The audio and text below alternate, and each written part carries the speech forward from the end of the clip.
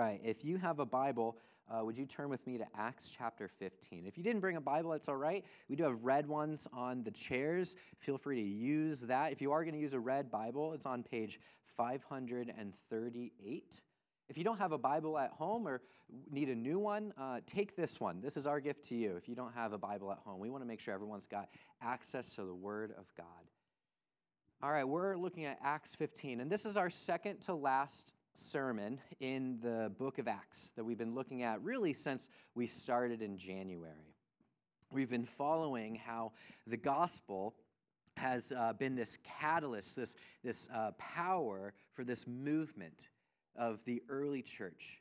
In the last several weeks, we've seen how this early church is going from city to city, preaching the gospel, bringing healing to where there's hurting, and establishing churches, starting new churches in every city that the apostles and disciples went. And now last week, we looked at Acts 14, and at the very end of Acts 14, after Paul has established these churches, he goes back through and encourages the Christians. He strengthens their faith, and he says this, he says, it'll be through many tribulations that we will enter the kingdom of God. And he's warning them that there will be tribulations that will come as the church grows and as the community of faith increases. Now, we shouldn't be too scared that Paul warns about tribulations because Jesus also says that in this world we will face many tribulations, but to take heart because Jesus has overcome the world. Now, when you hear the word tribulation, you might have in your mind this image of, or this idea of like end times, or maybe you think of persecution arising against the church. Now, both Paul and Jesus are talking about something immediate, so let's forget the conversation about the end times. But when you think of tribulation, do you think of persecution against the church? Maybe. But let's not get scared about that.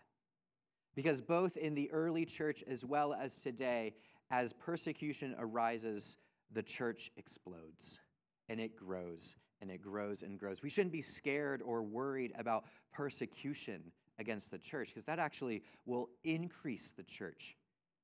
I think what Paul is warning us about is actually something more serious than persecution. Something more serious. And in fact, Acts 15, I don't think coincidentally, follows after this warning. Because it's in Acts 15 that we see an issue arise within the church. And this issue, it's a problem. And if this problem does not go unchecked, it has the potential to disrupt the entire mission of the church. The question in Acts 15 boils down to this: what must we do to be saved? What must we do to receive salvation? And the way that we answer that question has ramifications not only about our relationship with God, but also our relationship with one another. There is this problem facing the church in Acts 15. And if this problem doesn't go unchecked, it could disrupt the whole mission. And so today, as we read Acts 15, we're going to talk about the gospel for the church. Yeah, the gospel for the church. The gospel isn't just for those outside of the church. It is for you and me too. You know, other people have said that the gospel is not the ABCs of Christianity, as if it were only for beginners. No, the gospel is the A to Z of Christianity. It's all about the gospel. We never get beyond the truth of the gospel. And so today it is important that we remind ourselves of just that. And so if you want to take notes or follow along with where we're going, this is what we're going to do. As we read Acts 15, we're going to see the gospel threatened, the gospel clarified, and the gospel internalized. The gospel threatened, the gospel clarified, and the gospel internalized. Let's read Acts 15, verses 1 through 21.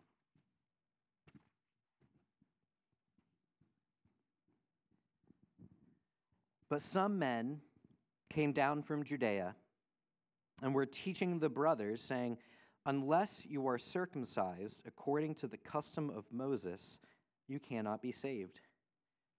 And after Paul and Barnabas had no small dissension and debate with them, Paul and Barnabas and some of the others were appointed to go up to Jerusalem to the apostles and the elders about this question.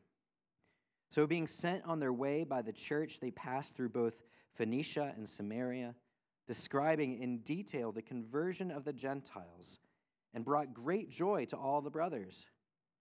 When they came to Jerusalem, they were welcomed by the church and the apostles and the elders, and they declared all that God had done with them. But some believers who belonged to the party of the Pharisees rose up and said, "It is necessary to circumcise them and to order them to keep the law of Moses." The apostles and the elders were gathered together to consider this matter.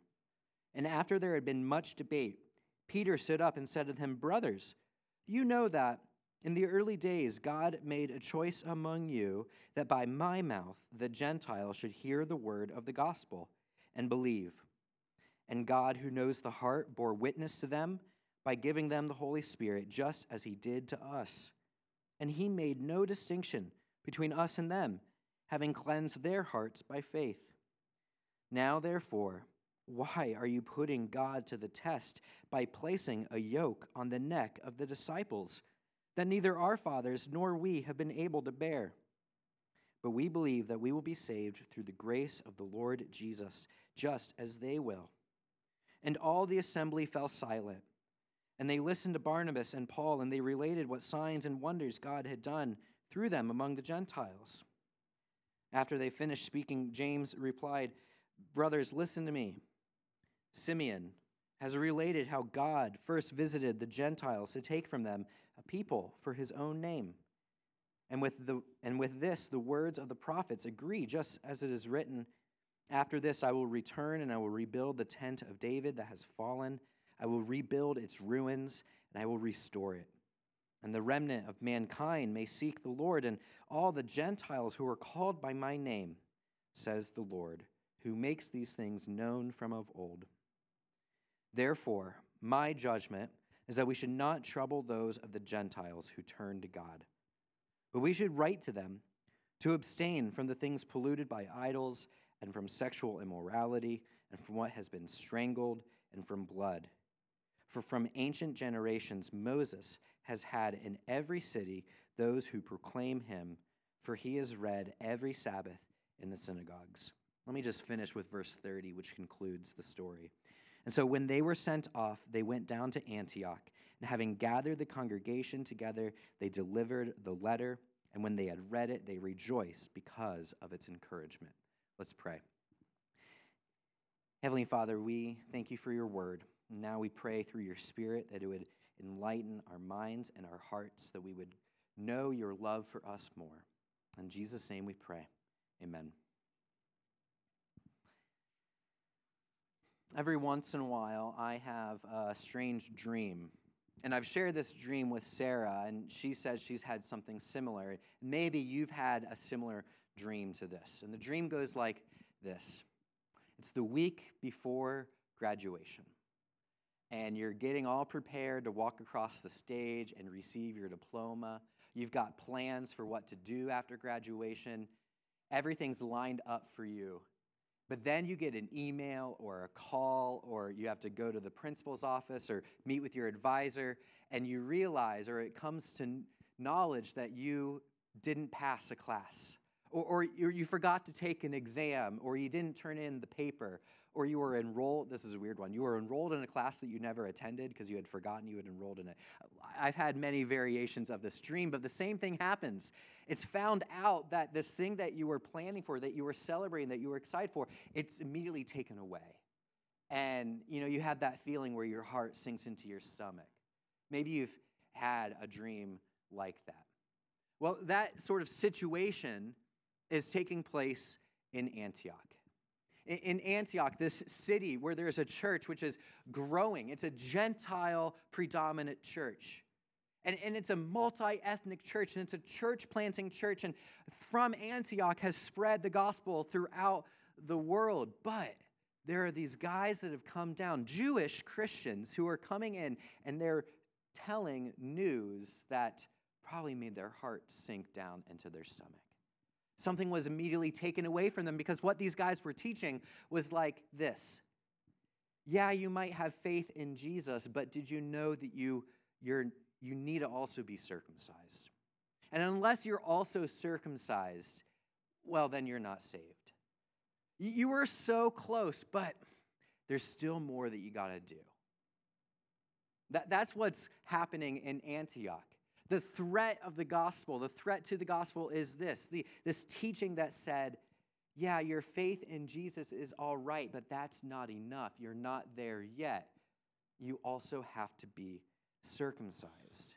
This is what's happening in verse 1 and in verse 5. These teachers have come in and said, you must be circumcised also in order to be saved. To put it another way, they're saying, hey, you have to have Jesus and something else in order for God to accept you. That's the threat of the gospel. That's the threat to this gospel going forward and changing people's lives. But you have to wonder, like, what was this big deal about circumcision? Maybe you know, maybe you don't know, maybe you grew up in church and heard about this, maybe you didn't grow up in church, and you're like, what? Well, circumcision, in that time, circumcision was this sacrament that God had given to his people in the Old Testament.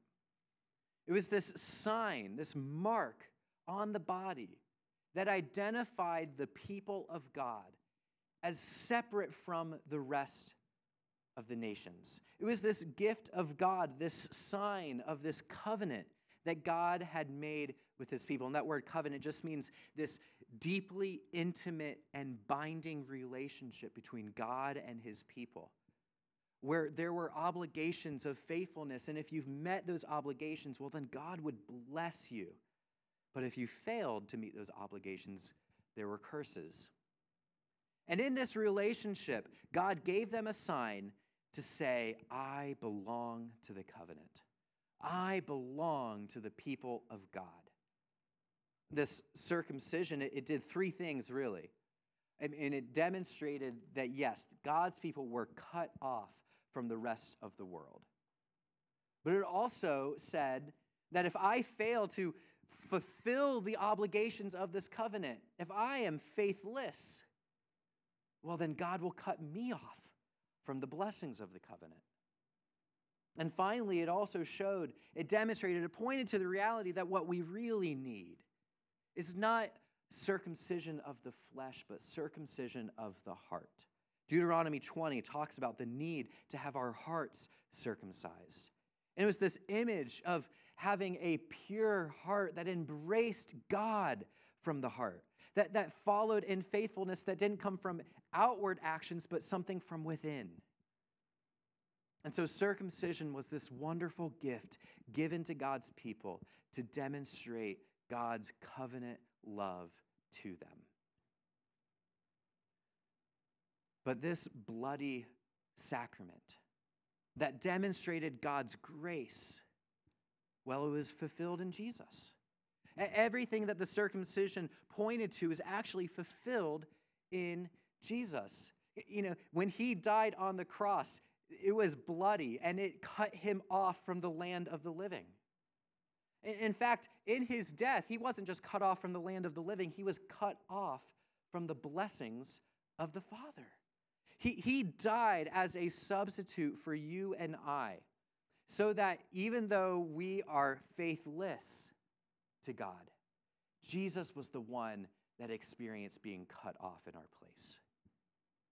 Jesus alone embraced the Father from a pure heart, fully and completely. And so circumcision is fulfilled in Jesus. But in that fulfilling of the sacrament, he doesn't get rid of the sacrament. He just changes it to something new. He switches it and transfers it into a new sacrament, a new sign of the covenant, and that is baptism. Paul, in Colossians chapter 2, actually makes this clear to us. He says that in Christ we are circumcised with a circumcision made without hands, by putting off the body of the flesh, by the circumcision of Christ, having been buried with him in baptism, in which you were also raised with him through faith. Paul is saying that baptism now, this sacrament, this sign of water washing us clean, that is now the new sign of the covenant that God has made with his people. Paul understood that baptism, the very thing that Jesus told his church to go and do, that is the new sign of the covenant. Baptism is this marker that identifies us with Jesus. It separates us from the rest of the world and points to the reality that what we desperately need is to have our hearts purified. So whereas circumcision in the Old Testament points forward to our need of a Savior who will circumcise our hearts, baptism enables us to look back to the sacrifice of Jesus and our union to him, so that in baptism we are crucified with him and raised to new life. Baptism and circumcision are both the signs of God's covenant with his people. But now, because Jesus has already come, because he has already fulfilled what circumcision pointed to, we no longer have to do that. But in our baptism, we are marked with the same thing that circumcision marked the people of God in the Old Testament. And what's greater is in the Old Testament, circumcision was only offered to men who would convert into Judaism and to males born into the families of the Israelites. But now, in the expansion of the gospel to the whole world, baptism is offered both to men and women, boys and girls. It is expanding who can be part now of the covenant of God. But this was the threat. People were saying that, yes, your faith in Jesus is fine and dandy, but it's not enough. You have to add to your faith in Jesus circumcision. And with circumcision, the whole law of Moses. That was what was being threatened by these teachings. So now we have to wonder, what is the gospel then? Like, how do we clarify the gospel? Well, that's what we see happen next. So in verse 6, we see that Paul and Barnabas, they travel up to Jerusalem. And there they gather together with Peter and James and the other apostles. And they pull together the elders of the churches in Jerusalem and the area. And representatives from all of the churches gather together to consider the matter. They gather to consider the question at hand. Now, this is beautiful because this is the first of many times throughout church history where God's people, the leaders of the churches, gather together, representing God's people, and deliberate matters of great importance. And so the Council of Nicaea, that's another one of these things. And all throughout the generations, the churches have gathered together to deliberate. In fact, the Presbyterian Church in America, the church that Story Church is a member of, we are meeting as leaders of the churches at the end of June to gather together and to deliberate questions of significance like this. And so, would you pray for the church, not just the PCA, but all churches that do gather together and deliberate matters of great importance, that the gospel would be clarified? Because we need that clarity. We need gospel clarity. Look, thankfully, I grew up with good eyes. And every time I've ever had my eyes tested, I've got 20/20 vision. I'm very thankful for that. But my parents, who also grew up with good eyesight, now that they're older, they have glasses. And I think it's probably true that as I grow older too, my eyesight will dwindle and things will begin to be blurry, and I'll have to visit an optometrist and receive glasses so I can see. But that's a good thing. I mean, it's a good thing that we have glasses to enable us to see clearly. And what's going on in Acts 15 is that there's this gospel blurriness taking place. And so they need to go and figure out, all right, what is the gospel? let's clear it up. Let's be sure that we believe what we need to believe, that we're teaching what we need to teach. And so they have their vision checked. Maybe we need to have our vision checked. Maybe we need to ask ourselves, what do I believe about the gospel? When I say the word gospel, what comes to your mind? Or when I ask the question, what must we do to be saved? How do you answer that question?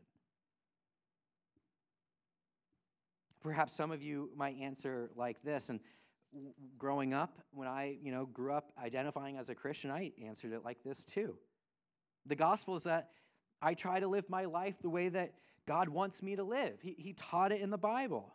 God's given us his word, and if we read his word, we'll learn how he wants us to live. He showed us how that he wants us to live. Like, if I try my hardest to live that way, that's what God wants from me. And look, let's just be honest. I'll try hard, but I'm going to fail. But come on, no one's perfect. Is that how you answer that question? How are we saved? Well, God showed us how to live, and I'm going to try my hardest to live that way. Is that what you think about the gospel? Do you see how that answer, it's exactly the same thing that these Christians from Judea were saying? Yeah, Jesus is fine, but what really matters at the end of the day is how you're living your life. Yeah, Jesus is great and all, but at the end of the day, what really matters, are you circumcised or not? It's the same thing. It's just translated over 2,000 years. It all boils down to this. Is Jesus enough? Is Jesus enough? Look, Peter knew that that wasn't the gospel. He knew that that wasn't what he had heard from Jesus and what he was called to preach. And so he stands up in verse 10, and he addresses the council and he says, why are you putting God to the test by placing this yoke on the neck of these Gentile disciples that neither our fathers nor we have been able to bear? And when Peter talks about yoke, he's not talking about an egg. It's a different word. He's talking about this piece of wood that people would put on the shoulders of horses or donkeys or cows, and then attach to that piece of wood a cart or whatever it is that they wanted pulled. It was this burden placed upon the backs of an animal so that they could carry something. And Peter is saying, when we tell Christians that they have to do this, that, or the other, we are placing on their back a burden that they cannot carry because we cannot carry it. He's saying, why are we asking them to follow the law of Moses? You and I can't follow the law of Moses. Our fathers couldn't follow the law of Moses. Look, the law was given to God's people not as a way of gaining their salvation. Nowhere in the Old Testament do we see God saying, here is the law, now follow it to a T, and if you follow it to the T, then I will save you. What we actually see is God saves his people out of Egypt. He calls them his own people. And now that they're already God's people, he says, and now here's the law. This is my revealed character. This is how I want you to live as my people. But it was never about following it to gain salvation. Peter's saying, why are you burdening them with something that you and I could never carry ourselves? Maybe that's what you've heard about the gospel. That, yeah, Jesus is fine, but what really matters is following the rules, obeying the law. Maybe you've heard that. Maybe you believe that today. Maybe you believe Jesus isn't enough to make you right with God. You need to do something more. Jesus plus something else.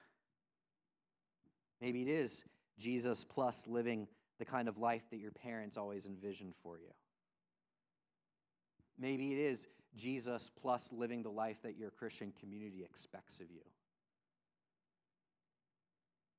Maybe you believe that it's Jesus plus this spiritual, emotional experience that you could look back on and say, it was in that moment I know I was saved because I was in tears. There's whole denominations of Christianity that say that unless you have a second blessing of the Spirit, something more than what everyone gets when they trust in Jesus, unless you have that second experience of something spiritual, well, maybe you're not saved. And so it's Jesus plus something else. I know a lot of people who think it's Jesus plus a certain way of thinking theologically. It's Jesus plus reading the right authors or listening to the right podcasts or following the right preachers or saying the right kinds of words. Jesus plus. Or maybe it's Jesus plus voting a certain way. Or Jesus plus wearing the right kind of clothing. Or Jesus plus using the right words or not using the wrong words, or Jesus plus listening to the right kind of music, or Jesus plus not seeing that kind of movie or TV show. What is it that you have grown up thinking, or even now think, it's Jesus plus something? But Peter recognizes that that is wrong, and he says, Jesus plus something is nothing. But Jesus plus nothing, well, that's everything. Jesus plus something else, whatever it is, well, that's nothing. You're not going to get anything if it's Jesus plus something. But if it's Jesus alone, if it's Jesus plus nothing, it's all yours. Everything is yours. To say that it's Jesus plus something is to say that Jesus isn't enough. It's to say that when Jesus died on the cross, that it wasn't enough to save you. How arrogant of a statement is that? To say that when the Son of God died on the cross for you, that wasn't enough for you? But when Jesus died, it was enough. Because he died as this substitute for you, completely taking away from you the wrath that we deserve to receive. It's all absorbed in the death of Jesus. There's nothing left to pay. And he offered himself as this perfect, spotless sacrifice so that God completely accepts us. To say that Jesus is not enough is to belittle the death of Jesus. Friends, when Jesus died on the cross, and because of our faith in him, his complete, perfect righteousness is credited to us. To believe anything less than that, it's to belittle what Jesus has done for you. I mean, it's like knowing that your bank account has this infinite amount of money and that you can use your card to pay for whatever you want, knowing that it's all paid for, but then to say, yeah, but here's this cash that I've been working for. Can I pay with that? Like, it's all ours. Jesus plus something is nothing, but Jesus plus nothing is everything. Peter understood the need to clarify the gospel. And so he stands up in verse 11 and says, we believe that we will be saved through the grace of the Lord Jesus, just as they will. It's by grace. It's all grace. And that word grace just means free gift. And just like at Christmas morning, when you wake up, you don't have to work for your presents. They are yours. So receive it by grace. Now, finally, we not only need to see the need to clarify the gospel, but we need to internalize the gospel.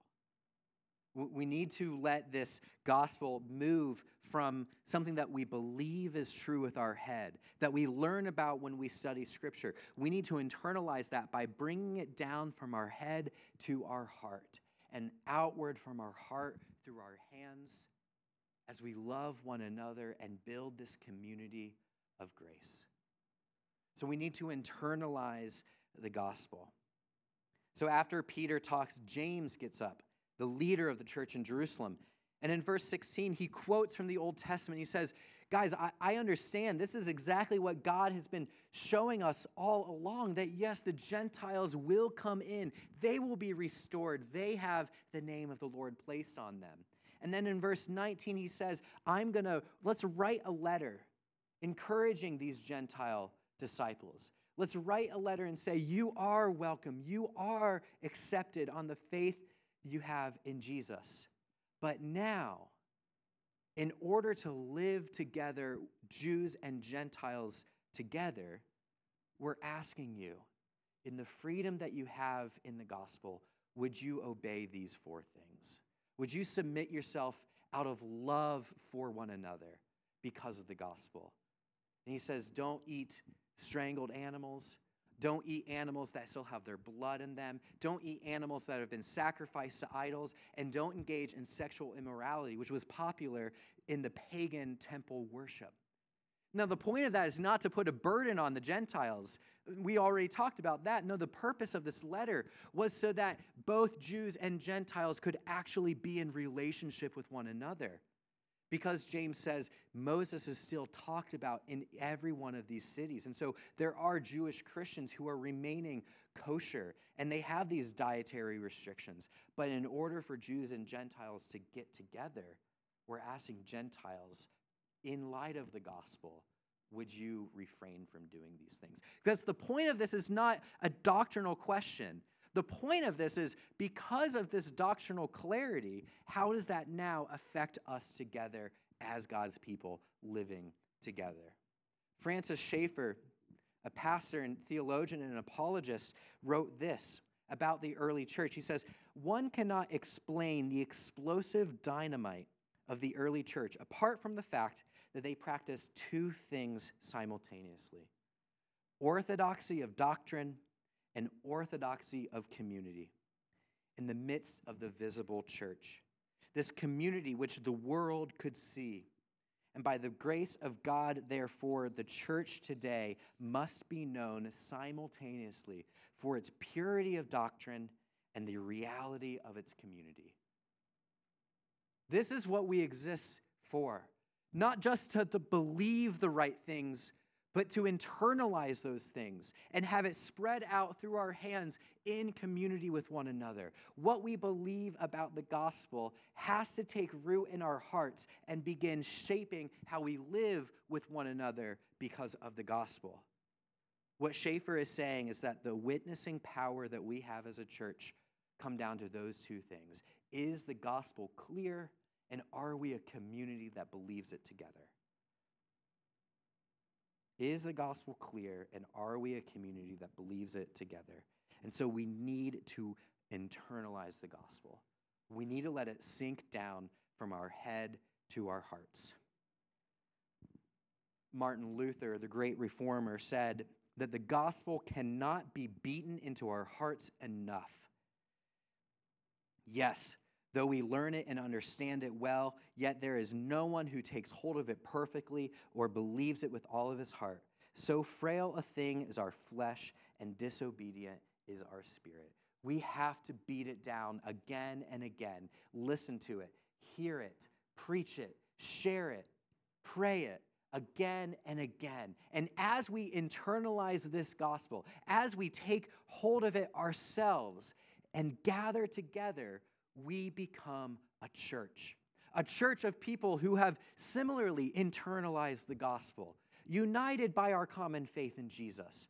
That is what we do. We are a church, a community of people who are internalizing the gospel for ourselves. We draw our identity and our life from Christ together, regularly coming together in worship and in our homes, in the coffee shops, or out on walks together. We grow together to strengthen our faith. That is what a church is. But it's more than just showing up and listening. Being part of a church is more than just showing up and having something in common. Look, on Sundays in the fall, you can go down to the Browns and sit on Sunday morning with thousands of people who agree with you, who know the songs with you.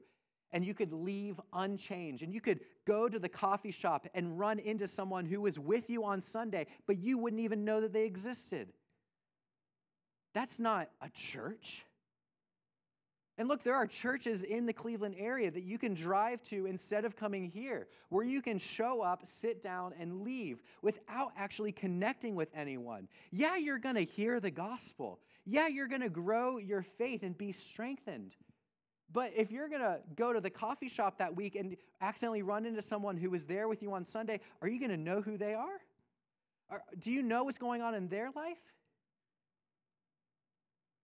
Being part of a church is not just coming to listen and be strengthened in the gospel. To be part of a church is to link arm in arm with one another and say, let us fight for the clarity of the gospel together, and let us grow a community of the gospel together. That is what was so powerful about the early church. When questions arose, they got together and clarified the truth. But then they internalized that truth and said, I'm going to grow together. I'm going to bind myself together so that when the world sees us, they see something different. The only way we can do that, friends, is if we individually internalize the gospel and then collectively look to Jesus together. That's why we celebrate the Lord's Supper every week. It's because in this communion meal, we commune not only with our Savior, but commune with one another. In this sacrament,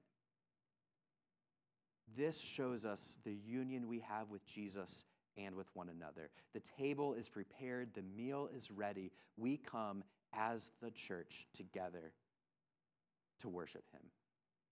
It is in the body of Jesus broken and his blood poured out. When he was cut off from the world, only in him do we have salvation. So the question at the end is, what must we do to be saved? Trust in Jesus. Come to Jesus.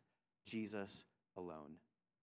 If we try to add anything to this, if we try to add anything to faith in Jesus, we have nothing. But in this meal, we are reminded that Jesus is sufficient. Jesus is all we need. Jesus has done it for us. Let's pray. Heavenly Father, we thank you for this truth